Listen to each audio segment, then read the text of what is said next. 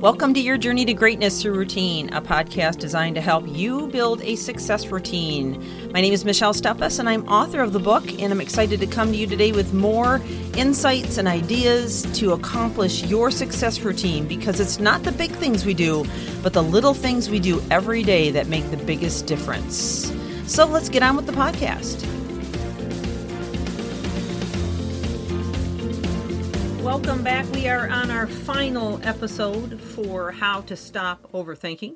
And if you are just now joining us, I would encourage you to go back. The series is about 12 episodes long, and they're only about 7 to 8 minutes a piece, so it wouldn't take that long to catch up and go back and hear those. And incidentally, if you were listening to yesterday's message, please go back and re-listen to it. There was some kind of a failure in the audio voiceover, so apologize for that. Please go back and check that out. So we are going to dive into just a little bit to cap this off, but I want to do a really quick review of what we've covered so far to bring you up to date if you happen to not only want a refresher, but if you're just joining us. So we started out talking about avoiding triggers, changing your approach to how you make decisions and reframing, thinking about embracing positivity, becoming more risk-oriented or action-oriented. In other words, just jumping in, making it happen without thinking it over too much. And then consider the bigger picture. Stop waiting for the perfect moment. Set time limits. In other words, just set a deadline and make it happen. Realize that you have no control over the future, which I want to talk about that a bit more today. Give your best and forget the rest. That's just operating in excellence and not worrying about everything else.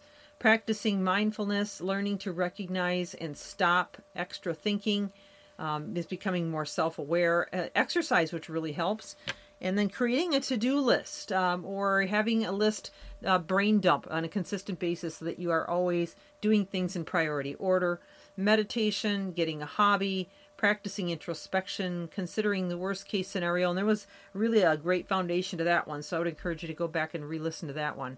Take a walk, which is very healthy for you. Don't be too hard on yourself. Think very intentionally. And then love everything that happens was yesterday. So today we want to talk about just trusting yourself. They always say kind of follow your gut. Well, oftentimes when it comes to decision making, you do need to follow your gut. Many times we know what we should do, but yet we stop ourselves and we start to reason and come up with excuses, and then that's when we get into this downward spiral of overthinking. And always remember, look, it boils down to what you can control versus what you can't control. And there are many, many things in life that you can't control, but there are more things in life that you can control. It outweighs it. Because you can control how you react and how you respond to things, how you, choose to set up your schedule, whether you say yes too much or whether you say no too much, or, it really runs the gamut. But do follow your gut and realize that if you're insecure about any certain area, that might be a kind of a watch point, if you will, where you may fall into overthinking. And so I always defeat insecurities and confidence issues by education. So if there's areas in your life that you need more education on, maybe you need to, study more on being a better mother, a better father, a better spouse, a better worker, maybe better in a certain area in your career that you need to really apply yourself and learn.